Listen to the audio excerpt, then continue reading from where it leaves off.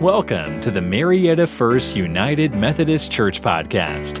Marietta First is a community of disciples dedicated to living and serving faithfully our local community of Marietta, Georgia, and around the world.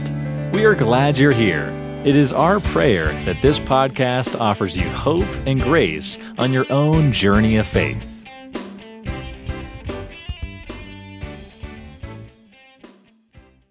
Our scripture this morning comes from the book of Acts, chapter 11, verses 1 through 19. Now the apostles and believers who were in Judea heard that the Gentiles had also accepted the word of God. So when Peter went up to Jerusalem, the circumcised believers criticized him, saying, "Why did you go to the uncircumcised men and eat with them?" Then Peter began to explain it to them step by step, saying, "I was in the city of Joppa praying, and in a trance I saw a vision. There was something like a large sheet coming down from heaven, being lowered by its four corners, and it came close to me. As I looked at it closely, I saw four-footed animals, beasts of prey, reptiles, and birds of the air. I also heard a voice saying to me, 'Get up, Peter, kill and eat.' But I replied, 'By no means, Lord, for nothing profane or unclean has ever entered my mouth.' But a second time the voice answered from heaven, 'What God has made clean, you must not call profane.' This happened 3 times. Then everything was pulled up again to heaven. At that very moment, 3 men sent to me from Caesarea arrived at the house where we were. The Spirit told me to go with them and not to make a distinction between them and us. These 6 brothers also accompanied me, and we entered the man's house. He told us how he had seen the angel standing in his house and saying, 'Send to Joppa and bring Simon, who is called Peter. He will give you a message by which you and your entire household will be saved.' And as I began to speak, the Holy Spirit fell upon them just as it had upon us at the beginning. And I remembered the word of the Lord, how he had said, 'John baptized with water, but you will be baptized with the Holy Spirit.' If then God gave them the same gift that he gave us when we believed in the Lord Jesus Christ, who was I that I could hinder God?"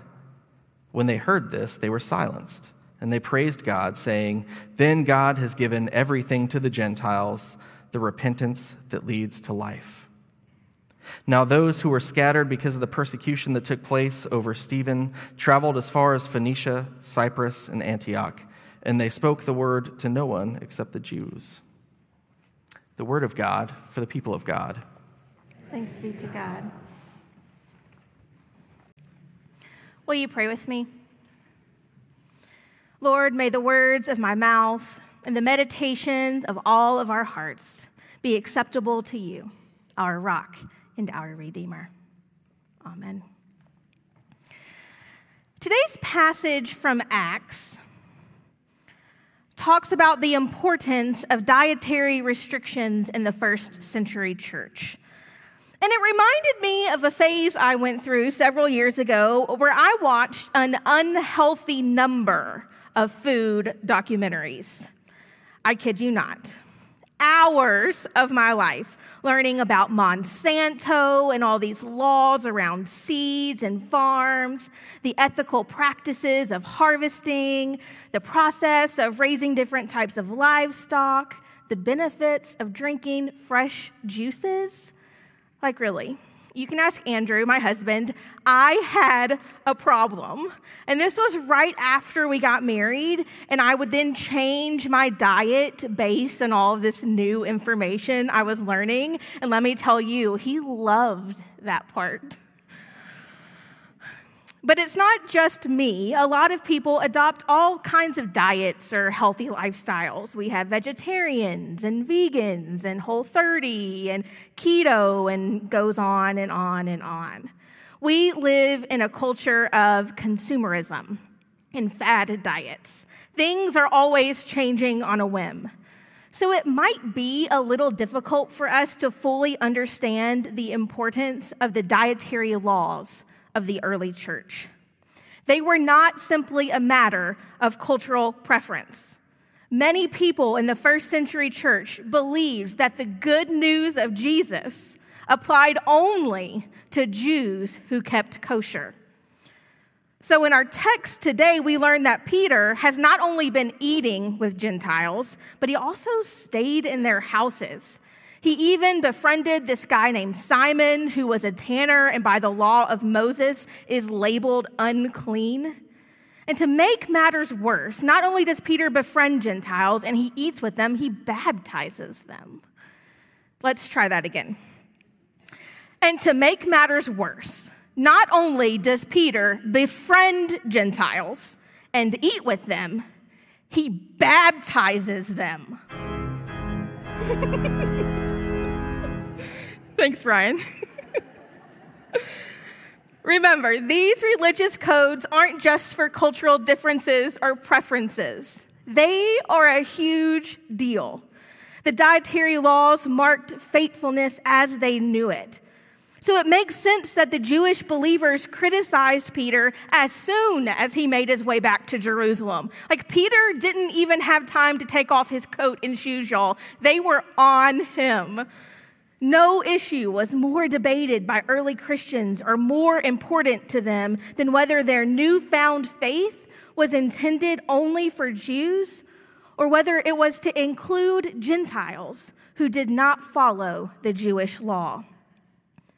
The circumcised believers were critical of Peter, asking, "Why did you go to uncircumcised men and eat with them?" I read that passage and it can almost visualize the disgust on their faces. Because what disturbed the circumcised believers most was the table fellowship with Gentiles, entering their homes, breaking bread at their tables. What a scandal, for real. And sitting here today with this table set, the bread we're going to break, the cup we will share, this table where we invite and welcome all people, I'm not lost on the juxtaposition of this passage. I'm also challenged. What standards or beliefs or understandings of faith am I holding so tightly to that it excludes people, separates us, or casts judgment? Peter is confronted by these Jewish leaders.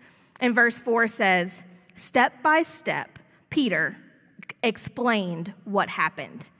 He tells a story of the transformational acts of God in the lives of others, about his vision of God telling him 3 times to never consider unclean what God has made pure, the Spirit's nudge to go and meet with these Gentile brothers, to eat with them, to teach them, and the ways that God showed up.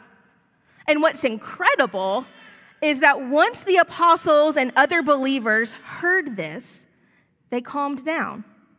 They praised God and concluded, so then God has enabled Gentiles to change their hearts and lives so that they may have new life.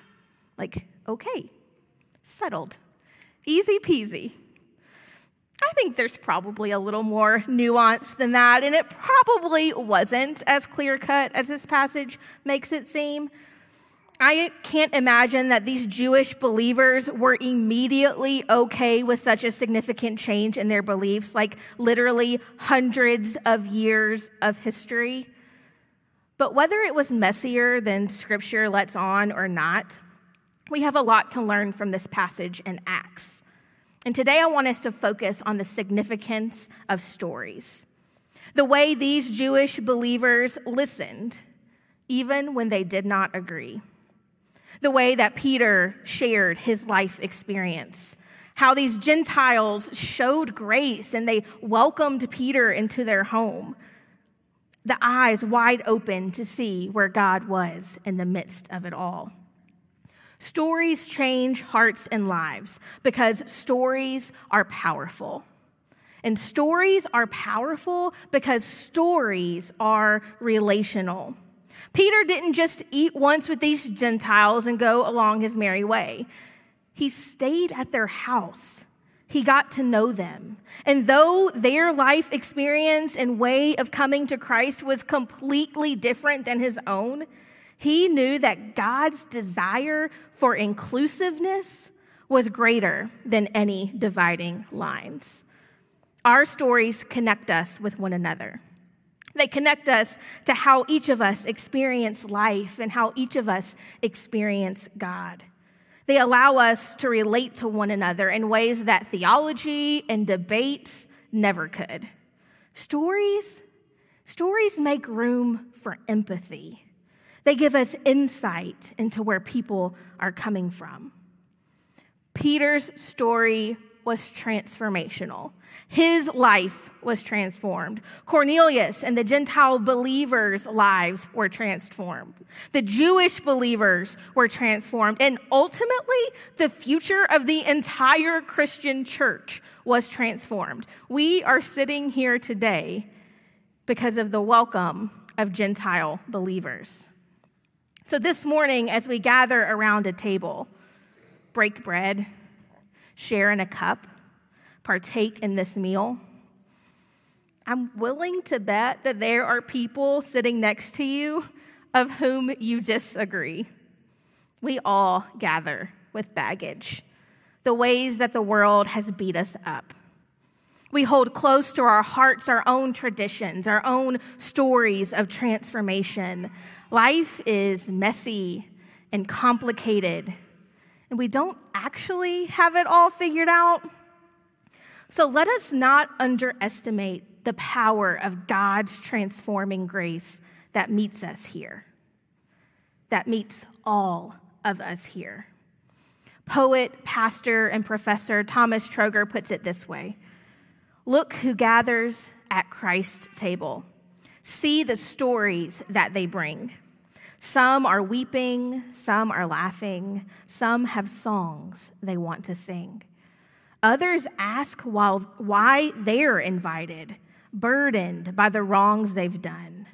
Christ insists that all are welcome. There is room for everyone. So bring your joy and bring your sadness, and prepare to be surprised by the host whose hands are wounded, who will open up your eyes. When he blesses bread and breaks it, truth and manna from above, and then passes wine that waken in your heart the taste of love. This is the one place on the planet that, regardless of what the world says, you are welcome exactly as you are, and your story matters. In the name of the Creator, Redeemer, and Sustainer. Amen.